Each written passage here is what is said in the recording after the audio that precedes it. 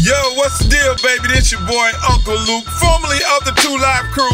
You are listening to Pass It Down with Mike Silver and Natalie Silver. Natalie is the most beautiful young lady in this deal right here. Mike doesn't look so good, even though they're dad and daughter. It's the big show, baby. All right, well, this is an epic moment because I have two dear friends who also happen to be really, really important right now, as they are at the forefront of the fight against COVID-19 and, the treatment and everything associated with that. So Natalie and I have a ton of questions. We have Dr. Gregory Hoon, infectious disease expert out of Chicago, Cook County Health and Hospital System, has experience with the CDC, epidemiology, associate professor at Rush Medical College, and a guy who is going in every day and treating patients, and the great Dr. AJ Narula, who is the vice president of immunology at Eli Lilly, a lot of experience in rheumatology and other really important medical areas. And they've not only been both trying to solve this separately, but I know they've tried to put their heads together as well. So thank you guys both for being here. Hey, Mike, incredible intro. I didn't even get the request for the CV. So if you're doing that from muscle memory, very impressive. Yeah, thanks for having us, Mike. I mean, usually I just go, this is my friend Greg. So I had to beef it up a little bit. You got the name my mom calls me too. Some people use Greg Hoon as one word, but very nice. Much appreciated. Yeah, that is true. And more importantly, thanks. Good to be with both Mike and Natalie, because myself, Mike and Natalie, we have a unique chemistry together. When we watch football games together, Cal tends to do pretty well, right? So we have had some unbelievable moments, and the last game we attended back in November of 2019 was a blessed occasion. But a lot has changed since then. Yes, yeah, 2009 was our baptism, and I really feel like, well, we'll talk about it later. We have other things to address. Exactly. Thanks for doing this, you guys. I'm sure there's nothing else you could be doing to help the world right now, but this is important too. So I guess we'll just start out. Let's bring it into the present. I mean, I know a conversation a lot of people are having in their homes right now, a conversation we've had in our home plenty of times in the past week or so is about the protesting going on nationwide. I think all 50 states, unless I saw 18 countries. It's really taking over the world, which is great to see. And we just came from one this morning, but it was definitely something that had a conversation preceding it. We were really intentional about it. And I think that probably most people going out there too are aware of the fact that we're also in a global pandemic, and almost everyone I saw at the protest we were at was wearing a mask. I saw some people in gloves, but obviously everyone was in super close contact and kind of smushed together. And so I know, talking to my friends and just kind of seeing online and on social media, there is some question as to how this will affect pandemic numbers. And I don't know. I'm wondering what you guys think of that. Is there a difference in being close to people outside versus inside, or do you guys anticipate any spike? Hey, Natalie, first, thanks for standing up for the righteous fight. It's very important that, we have all generations that stand together. I do want to say, and we need to recognize that, and you've thrown out the right terms, pandemic, epidemic, we're really in a syndemic. And I think what you're pointing towards is that, this is a concurrent or an aggregation of clashing epidemics, crushing epidemics of COVID-19, poverty, and racism. And when you have a syndemic such as this, it really exacerbates really the burden of disease and the burden of the problem overall. as we look at the second and third factors with racism and poverty. And so just to get back to your point, what does it mean to, as we exercise our rights now to really fight against these important epidemics of racism and poverty? What will it mean for COVID-19? And I think that, we may see it, unfortunately, a trickle of new cases just because the social distancing is such a difficult task in the streets, basically, during these protests. And, I think we can do our best, try to do our best for social distancing. I've seen it in some of these, in some of the areas, some of the regions, but it's a tough thing to pull off. And I think, because of COVID-19 as really a vicious virus, we don't have effective therapies quite now. I mean, Dr. Narula is really at the forefront in the vanguard in developing both prevention and therapeutics. And hopefully we'll get there sooner, than we would in other spaces where we've been confronted with these types of viral challenges. But until we get there, I think we do have to be really careful. And as we enter into what's called phase 3, we've kind of flattened the curve, I guess, in many places. We've seen a downslope of cases, less admissions to the hospital, less people that I'm taking care of, in the ICU. And so now in the recovery phase, as we sort of reopen up, I think we really have to be careful to maintain the social distancing, and the protests, again, kind of put us in a rough spot for that. So if we have an uptick of cases, I think that's just a consequence that it's going to be a struggle if that takes off, we're going to kind of be back to where we were. And maybe that second wave, the second bump up in cases would come sooner than we'd want. Yeah, Greg, you covered it really well. I mean, it's great to hear in the midst of this good cause and the protests out there that, Natalie, you were seeing a good amount of social distancing and hopefully people wearing masks. And it probably does help to be outside. The future is a little bit uncertain with this pandemic. There's a long way to go. It's good to see in some areas things are quietening down, and that's what we're hearing as we talk to some of the hospitals. But there clearly are new hotspots, and probably the big picture of the country opening up in some places, and larger groups of people congregating, we are going to see some impact. The first wave of the pandemic, I think the planet was unprepared. I think things have improved since then, and we're in a better place to test people. And, hopefully we will have some therapies in the not too distant future. I think we're working hard on those. It's great to see the great collaboration across the world and the scientific community. So for me myself, to be able to collaborate with the great scientific minds, including Dr. Yuna on this call, and to collaborate in thinking about the virus, how do we combat it, how do we do these clinical trials? That's an important thing that's going on right now. It's an incredible time of collaboration right now.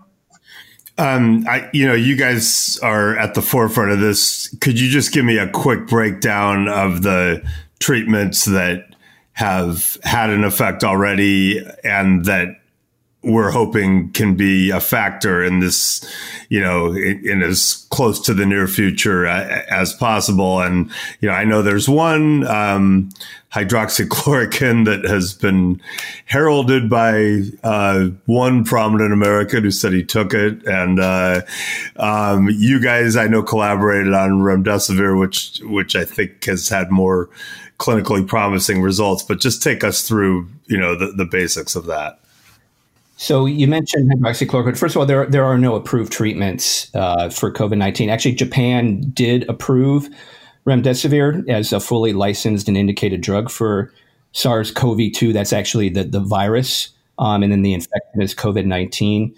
And here in the U.S., we have 2 drugs that are under what's called emergency use authorization, meaning in a state of emergency, public health emergency, that these drugs can hopefully become widely available before fully licensed. And so the first was hydroxychloroquine, and that was really based on very minimal, sketchy data, first coming out of France. And now as we see more and more trials being done, not necessarily trials, but what we call observational types of clinical studies, meaning that it's not a controlled environment. It means that the drug is being used in some people and not being used in others, but it's not randomized. It then is examined in totality when you have a certain amount of time with people either on the drug or off the drug. And hydroxychloroquine really, unfortunately, hasn't shown to be effective. And there may be some harms, at least with heart or cardiac toxicity. And AJ actually, as a rheumatologist, he's used tons of hydroxychloroquine in his field. And it's an interesting drug from an infectious disease standpoint, where it may sort of build up the acid in certain microbes to then disable their ability to replicate or to duplicate or accelerate in the body. But for SARS-CoV-2, it just really hasn't panned out, and we're still looking at it. So remdesivir, Mike, as you mentioned, is the other drug, and that's actually a direct antiviral. So that directly inhibits the abilities of the drug to use its own enzymes or proteins to accelerate at very high numbers within the body. And we have seen, it's not a magic bullet, it's perhaps more of a base hit, maybe a double. In some patients with moderate or severe COVID infection. So that's really the landscape as we stand right now that's actually available to patients, as we treat them in the hospital setting. Remdesivir is really reserved for those patients with severe disease. There's other types of medications that we've used in other disease states, and AJ is very familiar with them, and they use certain factors involved in the immunologic response or the antibody or immune responses that we generate to foreign invaders or infections, and we still don't have what we call the most pristine data to say if those really work or not. So we're in the ramp up stage in what's in drug discovery, to really try to find either the right drug or the right combination of drugs where, we have let's say a therapeutic counterattack against SARS-CoV-2 or COVID-19. And so, AJ again he's taken the lead in some of these very, what may seem or hopefully would be very impactful types of therapeutic approaches. Yeah, Greg, thanks. And thanks to you for all the great work you're doing, not only taking care of patients, but also helping us all study these medications. I know you played a critical role in some of the remdesivir trials. One quick comment about hydroxychloroquine. You covered it well. I just don't think there's the evidence yet to know whether it's efficacious or not. I'm a little torn. It's an old friend of mine. I've treated a lot of lupus patients with it through the years, or rheumatoid arthritis patients with it. But I think the evidence is just not there yet. I think with remdesivir, I think there's enough evidence that it, especially the hospitalized patients are getting it. But, in terms of, where are we going in the future with treatments? There's a spectrum of disease. A lot of people, are getting infected. Most of them do okay on their own. Their immune system is able to fight the infection, but it's a small percentage who get very sick and go into the hospital. And the disease sort of shifts from a viral infection to really, really a profound inflammatory infection. This situation, it almost looks like an autoimmune disease with the inflammation, destruction of the lungs. So you see a few things going on out there therapeutically. So there are some direct antiviral approaches like remdesivir and some new things coming on the horizon. And then there are anti-inflammatory approaches. So there are some companies are trying antibodies that are used for diseases like rheumatoid arthritis, and trying those in trials. And then other companies are trying sort of pills that can block some of the signaling of in the cells in the immune system, and hopefully trying to calm down the inflammation. I think down the line we're all rooting for the companies that are working on vaccines to come up with good vaccine therapies. That's probably quite a ways away, several months away, or maybe more realistically looking towards end of the year or early next year. But those trials are ongoing. In the interim, a few other approaches are getting tried. You've probably heard about therapeutic plasma being tried. So from patients who've recovered from the infection, you can take their plasma and actually infuse it into another patient, and the protective antibodies that patient made will help that patient fight the infection. In theory, we still need more data to see how well that works, but the early results look encouraging. But I mean, that's problematic from the standpoint that, the recovered patients can only give so much blood, and you need a lot of blood from a lot of recovered patients. So there are some limits to how many people we can treat down the line. So another approach that actually our company and other companies are taking is to develop an antibody therapy to fill the gap until vaccines are around. And this is actually to take blood from patients who have recovered from the infection and actually, get the DNA sequence of the antibody and make a medication out of it. And that's one thing we've actually done and started some clinical trials about a week ago. And there we have less limitation in terms of what we can make. We can make quite a bit. And it's sort of an enriched antibody that we know works really well against the virus, as opposed to sort of a mixture of antibodies from a recovered patient. So that's an approach where trying to fill the gap until vaccines come along, and maybe it'll be even important even after vaccines come along, because not everyone is necessarily going to respond well to a vaccine. So that's something we're working on right now.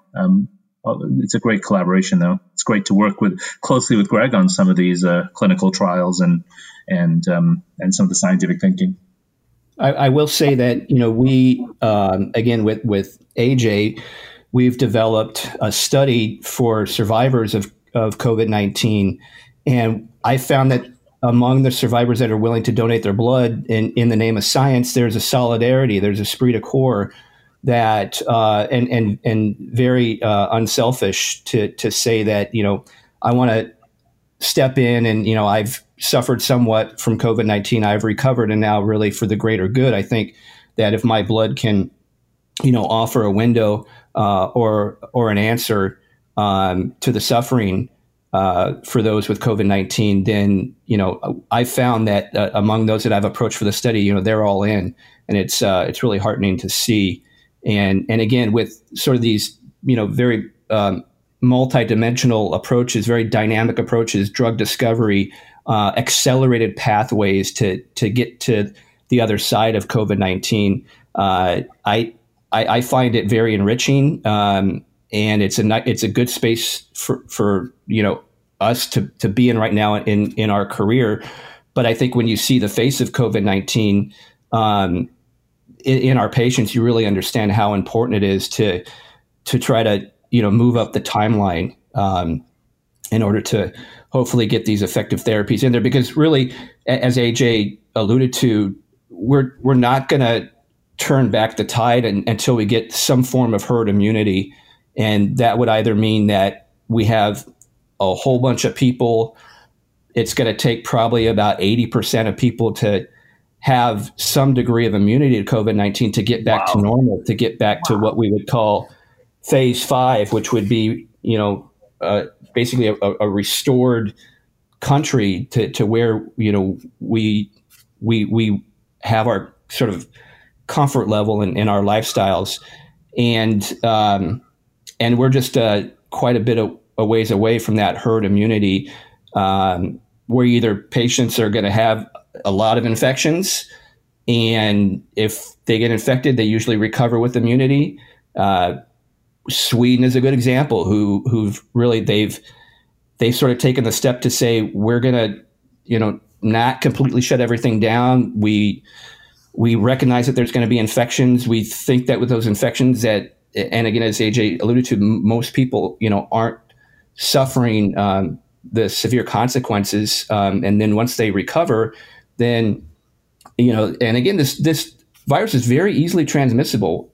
We have what we call like an R naught number, meaning like how many infections, if one person is infected, can transmit to the other. And we've seen in several different countries that infectious rate is probably 2 to 3 times when one person has it, will actually then transmit it to 2 to 3 different persons. Wow. And so, there are some areas where they've tried that, sort of as a kind of as a social policy to say that we're not going to completely shut down. We know that there's going to be infections, and then But even with that herd immunity rate, let's say in Sweden, where it might be 15 to 20%, we are a long ways away. And so the way to really get back to, where we can have a vibrant society is really going to be through the powerful science driving these discoveries for both prevention and for therapeutics. It is really heartening to hear that people are coming together and sacrificing their own comfort for the greater good. And I think that is in harmony with the ethos of other movements happening right now. And I think that makes this time in history special. It's scary, but it's special.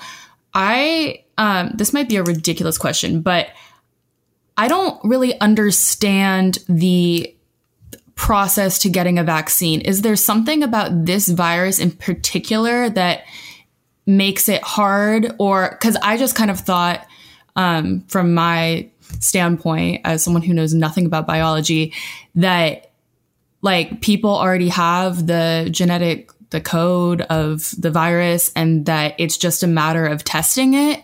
But is it not that? Is it that this virus in particular is harder to come up with a vaccine for? I'll field this first and then hand it over to the eminent immunologist, Dr. AJ Narula. So, we have experience in trying to develop vaccines with coronaviruses, and even back in 2003 with SARS-CoV-1, that was the original, more of an isolated epidemic with SARS, but again, very severe, actually far greater mortality than SARS-CoV-2. It takes usually several years to develop vaccines against viral infections. And there was momentum at the time. And then when we were actually able to control SARS-CoV-1 or SARS itself, it wasn't as transmissible now as SARS-CoV-2 or COVID-19. That was one of the reasons why we were able to contain it. First containment and then mitigate the ongoing transmission. Is that we kind of lost momentum for that vaccine development, and unfortunately, we might have lost some of the, I guess some of the iteration that goes along with developing vaccines, the trial and error that could have gotten us to a point where perhaps we could have accelerated the vaccine development now that with SARS-CoV-2, and then whatever type of vaccine that we developed for SARS itself back in 2003, the reason why we're confronted with viral challenges almost on a daily basis is that viruses are tricky.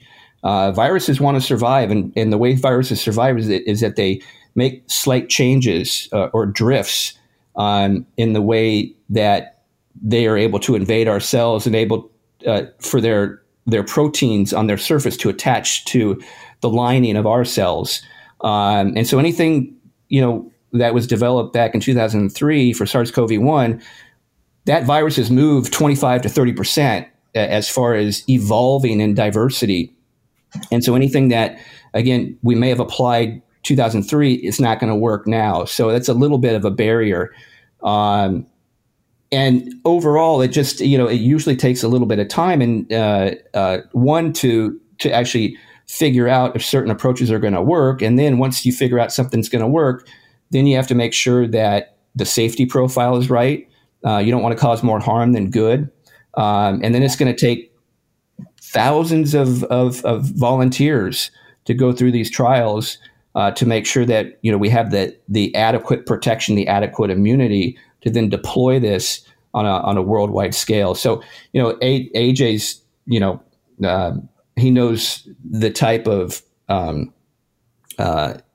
scientific determinants, quite exquisitely. And so he could probably, if you want some of the finer nuts and bolts of vaccine development, he can speak to that.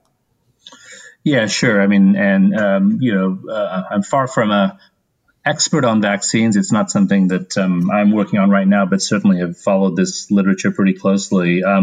Just one comment about this particular coronavirus. I think Greg captured it well, but it's been pretty formidable opponent from the standpoint that it is very able to spread. And there were earlier forms of coronavirus that actually had very high mortality, but they weren't quite as stealthy as this one at spreading. And I think it's sort of the period of the long period of long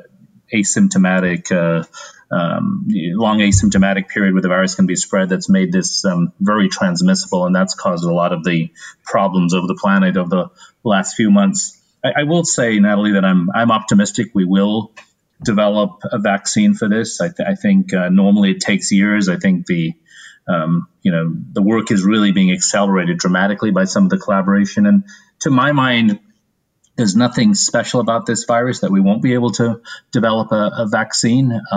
There have been other viruses in our past, like HIV, that get transmitted in a different way, by blood or other fluids, that you're able to have better control over the spread, than a respiratory virus here. But at the same time, they're actually smarter viruses in some ways than a coronavirus, because they do mutate more. And for example, we've never been able to develop a vaccine against HIV, even though we've been able to develop really great combination therapies to keep the disease manageable. But I do think we'll succeed at developing a vaccine. I think the work is underway. There are some very novel approaches, including RNA-based approaches to developing vaccines. So I just hope the work can be accelerated and we can get it done within a year or so, which is significantly faster than the normal time period for developing a vaccine. Yeah, a year from now would be, that sounds pretty good to me.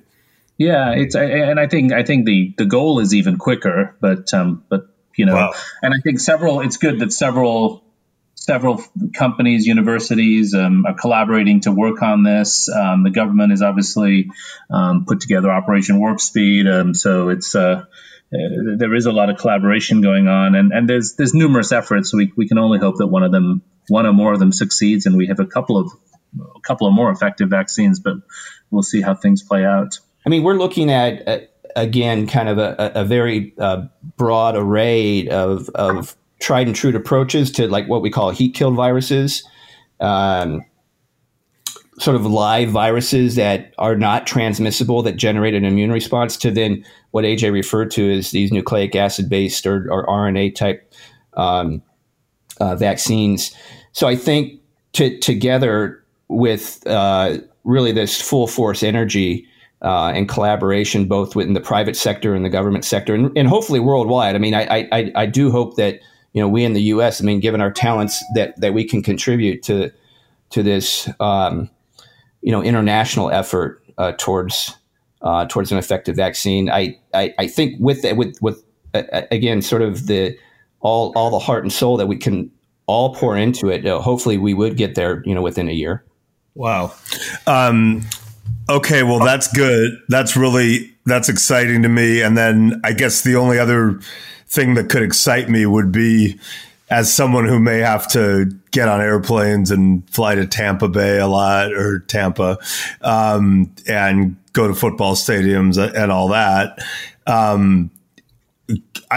Could you guys just talk to me about the potential that antibody testing would reveal that maybe a lot of more of us have had it than we realize? And what would that mean if I had the antibody, for example? Would that mean I'm immune and can't spread it? Or what do we know about all of that? Well, I think that when you take a look at, and these are what's called seroprevalent studies. So sero means serology, which basically means antibody responses. And when you take a look at large areas, let's say in Southern California, in other countries, in European countries, to look at what is the percentage of people that actually have antibodies. Here in the U.S., it's very low. Oh, wow. It's probably, 2 to 3% again, concentrated areas where you're able to look at people's blood and then look for their antibodies. I know at one of the medical centers that I'm affiliated with, and so we did healthcare worker screening. I got screened. I mean, I've been fairly exposed. And Right. I'm antibody negative. My wife, who's a dentist, think about that. I mean, that's being taken care of patients where, you're aerosolizing a lot of basic, of oral fluids. So she's antibody negative.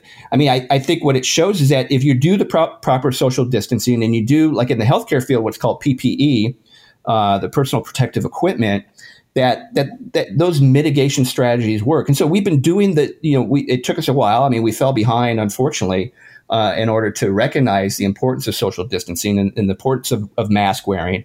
But it does work. And so by working, it means that many of us do not have those antibodies that with asymptomatic infection that then would confer immunity and protection. And so that, I'm for you, Mike, I mean, if you look around and you're on a plane and, you got 100 people on a plane, the middle seat's hopefully empty. But, maybe only, a handful of people, might have protective antibodies. So we're still going to be in a situation where we're going to have to protect ourselves really until we get to where we have herd immunity or effective vaccination strategy. So the bottom line is seroprevalence rates here in the U.S. are rather low. Yeah, no, totally agree with everything you said, Greg. I mean, I think in the end of the day, what does it mean to be antibody positive? We need more data. My suspicion as an immunologist is that it probably will be protective for those who've been exposed, but we do need more data to confirm that. It may not be 100% protective, and in certain folks who are at high risk, immunity can wane, but just based on the way things have played out, in the last few months, I suspect most people will be antibody negative and all the distancing will be needed. So it still poses challenges for all of us who travel for our work and so on. Yeah, I mean, I hope that I was antibody positive, right? Because I agree with AJ. I mean, I think I think there is protective immunity to some degree. I think when you take a look at the data coming out of let's say South Korea, where if a patient is recovered from COVID-19, and let's say even if they develop some vague symptoms at some point 2 to 3 months down the line, and even if you have a positive COVID test again from that that harpoon that goes through your nose to try to get the right test to see if the virus is actually present. Even if that is positive, that just may be sort of a dead virus. And those persons, they have not shown to transmit SARS-CoV-2 to anybody else. So that really means that they're not transmissible, probably meaning that whatever symptoms they have, it's probably not a reactivated infection. So I agree that I think there's a certain degree of protective immunity, but we don't really know how long that lasts. And I didn't get to do any type of let's say touchdown dance when I found out my test result.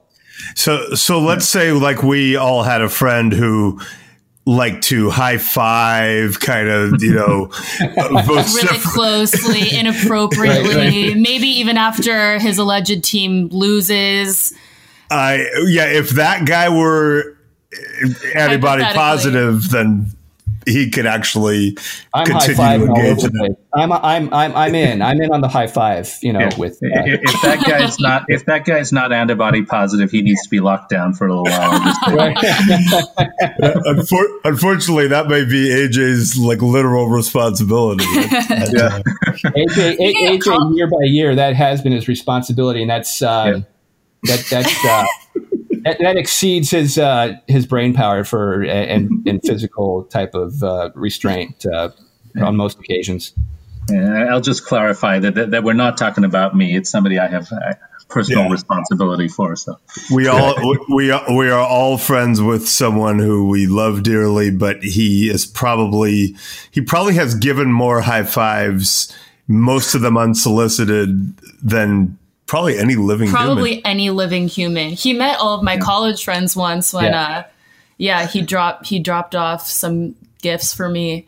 And I shared them with a lot of my friends, and we all hung out, and everyone received multiple high fives. And were they in bottles? They were bottled gifts. Yeah. Well, okay. Yeah. So that's a good segue. Why don't you? We want to ask you guys about college, because I know, AJ, you have 2 kids one will be to UC, and then 2 of my brothers.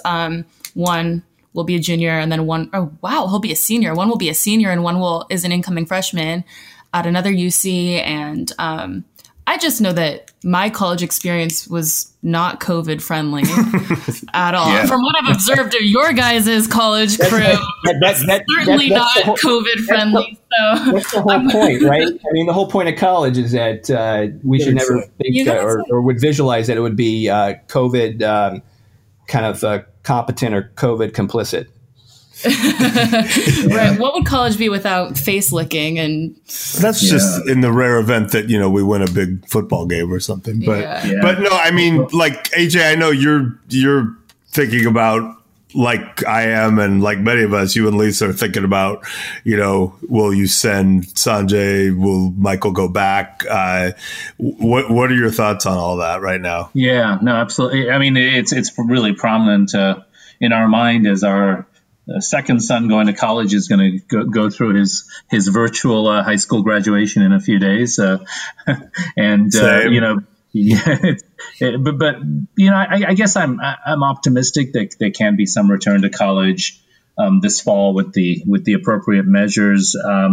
Greg may want to comment more on this. I mean, one fortunate thing is the college age group and demographic, they tend to do well with this. Obviously, you don't want anyone get infected, but I think some of the things that will be helpful is if we have good testing in place, good tracing of contacts that will help. But then, of course, it'll have to be a bit of a hybrid experience, a hybrid live and virtual experience with some appropriate distancing to make it feasible. But I mean, this next year, I do think there'll be some return closer to normalcy, and I think that kids will be able to return to college in a safe and responsible fashion, but probably in a very different way than in the past. Hopefully by the fall of 2021, it'll be much, much closer to normal. I mean, another thing that gives me some optimism is that I do hope there will be some therapies that are shown to have a positive effect available by then. So in that worst case scenario where even a college kid gets the virus, there's something to offer him, which of course there hasn't been until recently. So I'm just hopeful that'll take place too. And could you just talk about where you think the testing and tracing will be by the fall and how that would work for a college kid specifically? Yeah, I mean, I think it's sort of going to vary from geography to geography. I know some academic institutions like our alma mater and some of the UCs have been pretty proactive about putting that in place and have a plan to make testing readily available and have a track and trace strategy in place. But it's probably going to vary from location to location. Is that cell phone? Like how are they going to literally trace? Yeah, that's one of the technologies that sort of I've heard of that could take place by, and which brings up the new issues, of course. But Greg, go ahead. Yeah. No, I mean, so I mean, the reason why South Korea was able to contain. I mean, South Korea never really got to mitigation. They did containment through aggressive testing and contact tracing, and the contact tracing, was the technology that enabled it, and it was really through cell phones. And other types of shoe leather type of contact tracing too, but so I could see perhaps an immunity passport of those that are actually then antibody positive, and then those who are negative for COVID-19, if they happen to then test positive at some point, then hopefully with aggressive contact tracing, we could have some sort of, kind of phase 4 reopening in sort of the college environment, where we could, maybe have gatherings of like 50 people or fewer, and that would be kind of in some sort of classroom setting. So, but it's going to, again, it takes a lot of resources for contact tracing. So I think with cell phones. If we as a society were going to allow that, and I don't know if our civil liberties would allow us to do that, our beliefs of our civil liberties. But, a lot of civil liberties, when there's a state of emergency, for the greater good and for public health, we have to make sacrifices. And so we have examples, again, from countries such as South Korea and Singapore that have been able to pull that off. So, and of course, I think, these colleges, these liberal arts types of higher learning institutions would be the place as certainly to try to put that in action. Yeah, I mean, some of the areas of obviously there's sort of several levels of concern. One is how can you resume normal classroom activities? But then, I mean, we all know what the college experience is like. So you get to the settings where college students get disinhibited and aren't as responsible. And there's certain devices that accelerate the velocity of carbonated beverages. And I think that in sort of a shared type of communal setting, I think that might have to go the way of the handshake, unfortunately. I really want to keep the high five. I think that's the beer bong I think he's talking about. The beer bong. Yeah.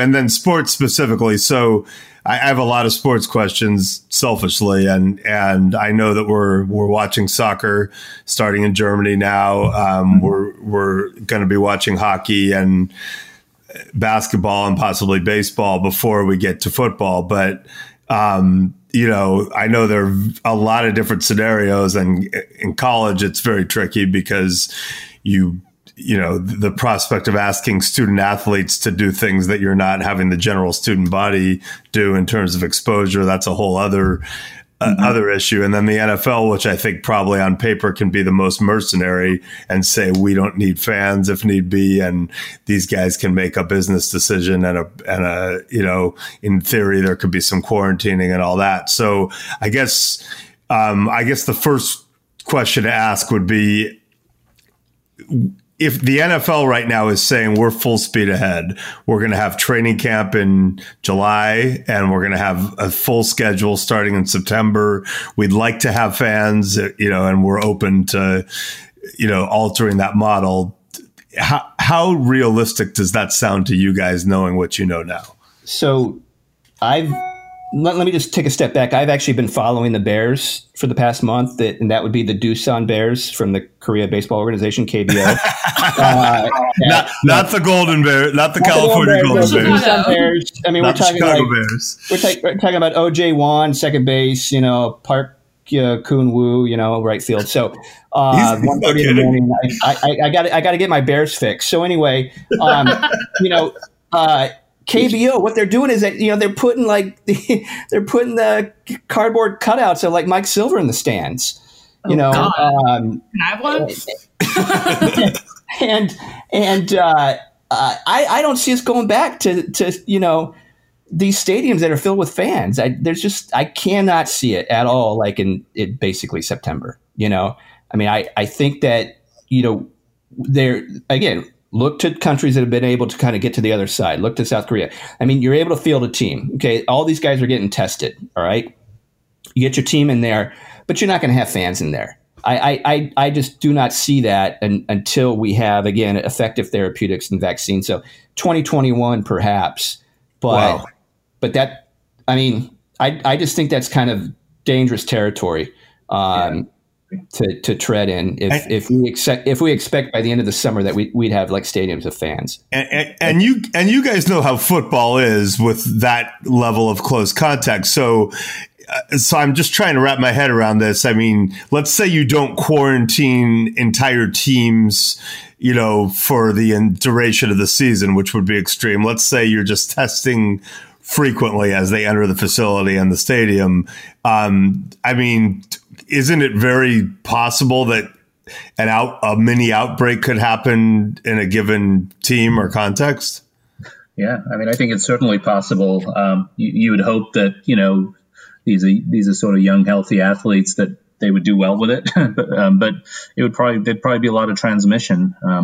So I totally agree with Greg. By the way, I just don't see anywhere close to normalcy this fall, and whether it's empty stadiums or sparsely attended games with spacing, that may be the best case scenario. I'd love to be proven wrong on this, and for there to be great progress, with therapeutics that there's a comfort level going back to normal. But I think more realistically, late 2021. Even though as a longtime Liverpool fan, I will take them winning their Premier League in a couple of weeks with no fans in the stadium. I'll accept that. You'll be singing for sure from home. I promise you. You'll never walk alone. Will be sung in my house. Myself and my son Michael. So, yeah. Do you think that in terms of where testing will be by the fall? I've heard sort of these different assessments of like testing could be as easy as spitting into a receptacle and getting an instant result, or it's going to be so common that everybody can test all the time seamlessly. Is that overstated? Well, right now, so basically testing with the harpoon through your nose for a brain biopsy, that's probably not going to work for widespread testing. So yeah, there's innovations. I've heard about sort of, kind of sucking on a lollipop and then popping that in an instrument to get a readout. Saliva certainly is moving along further. Yes, I think we need to have,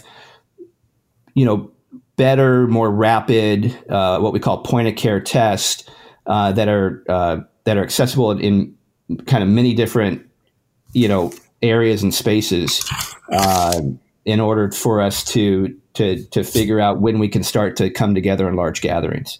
Yeah. I think technology will help here. We'll get to testing that's more patient friendly, if you will. And that'll help things. So I'm optimistic here that we'll get to a better place on testing. And obviously, there's a lot of room for improvement.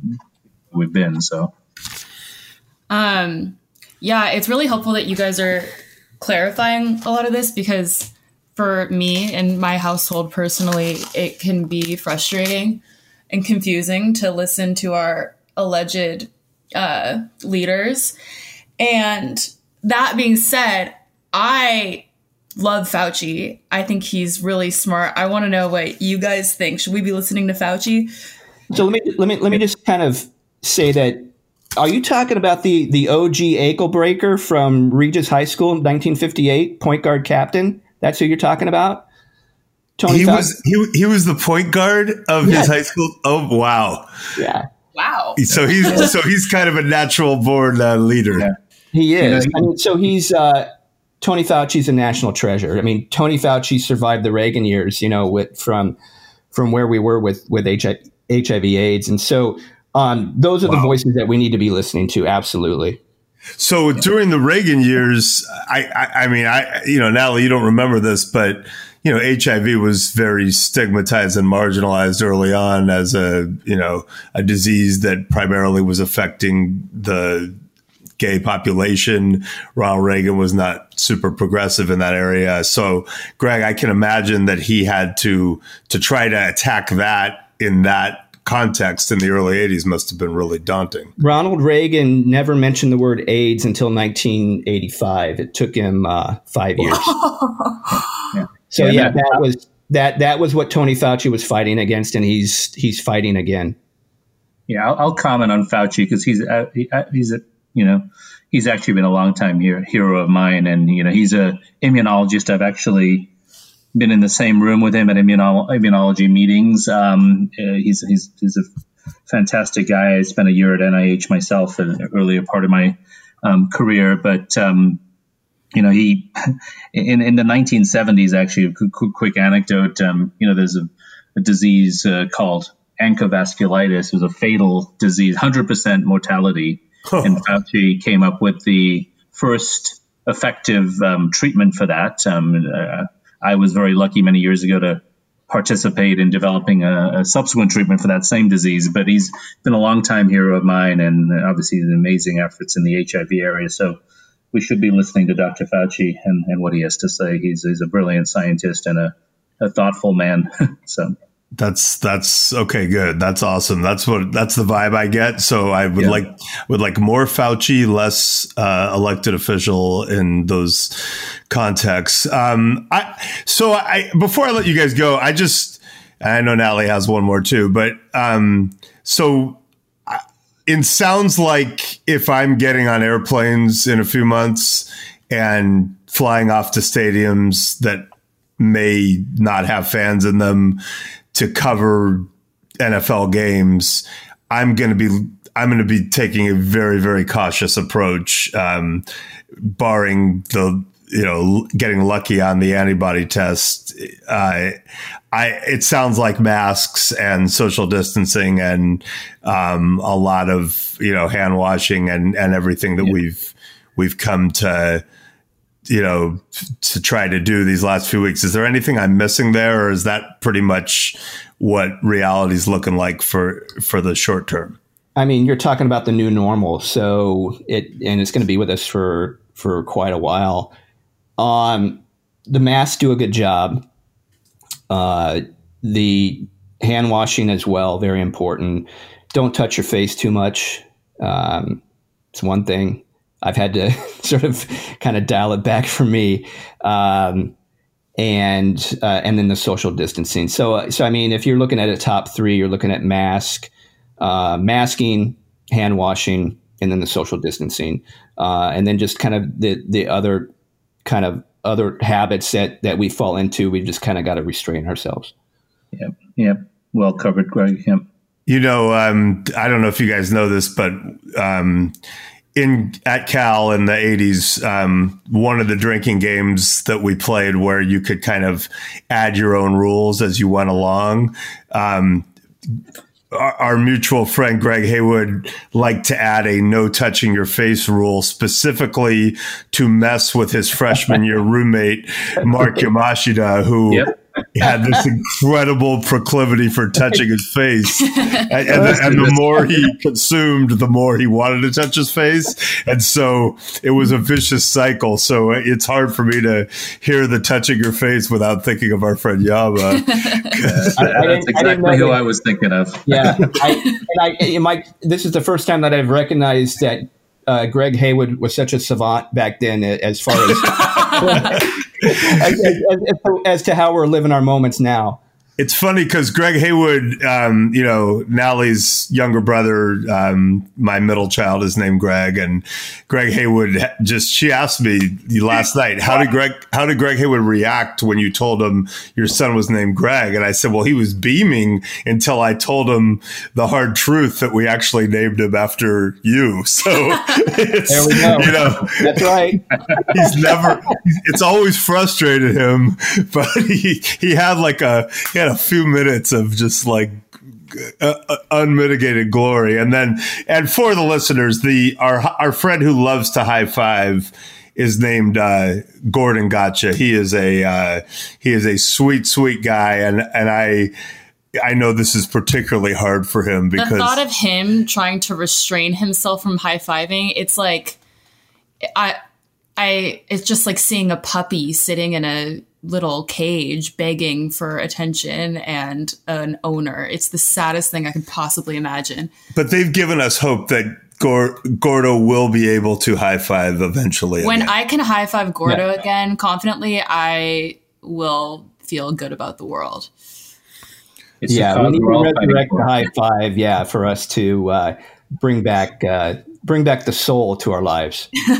Well, you guys, seriously, it's, we're really, really proud of you and really heartened by what you guys and your peers are doing. And thank you for indulging us not only on this podcast, but, you have to hear from me reasonably often anyway with my freak out questions. But we really, really appreciate you being on the Pass It Down podcast. And I know Natalie had one last kind of complicated medical question to throw at you. Yeah, just because I haven't really had the chance to talk to any experts in this specific field. And I feel like you two, given your backgrounds, are uniquely situated to answer this really analytically and expertly. So here it goes. Who is in possession of the Stanford axe? That's Bears. We got the axe. Long time coming, but it's back. That's right. It feels it's been very motivational during some of these 20-hour days to watch that Chase Garber's 16-yard run. I'll say that. I just know that if you could see me right now wearing my Las Malvinas shirt, which is a whole long story, but you, of course, got a firsthand appreciation of that. And our first podcast guests were Steve and Maddie Kerr. Steve is a converted Cal dad now, and Maddie, of course, went to Cal with Natalie. And it was, I'll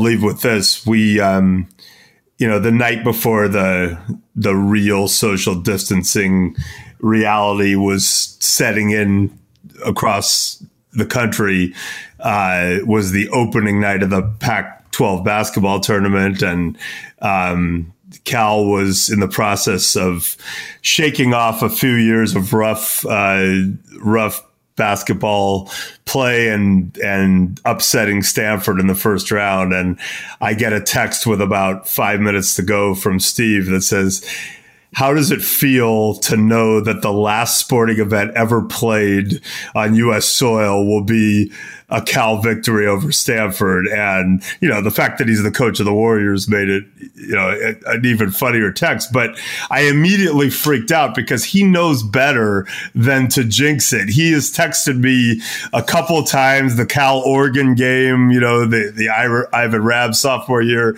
where it looks like Cal's about to win and they collapse. And he's always appalled by how bad it really is to be a Cal fan. So I thought that he jinxed us, but blessedly that did not happen. Yeah, let me bring this full circle. So, Mike, basically Steve texted, "How does it feel?" Right?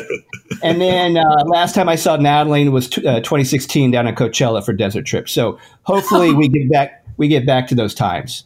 Yeah, I'm thinking that a massive festival featuring of old people, that could there be a worse situation? Well, the next Old Cella will probably, it'll probably be like Green Day or something by the time we, well, listen, you guys, we love you and we appreciate you so much. Thank you.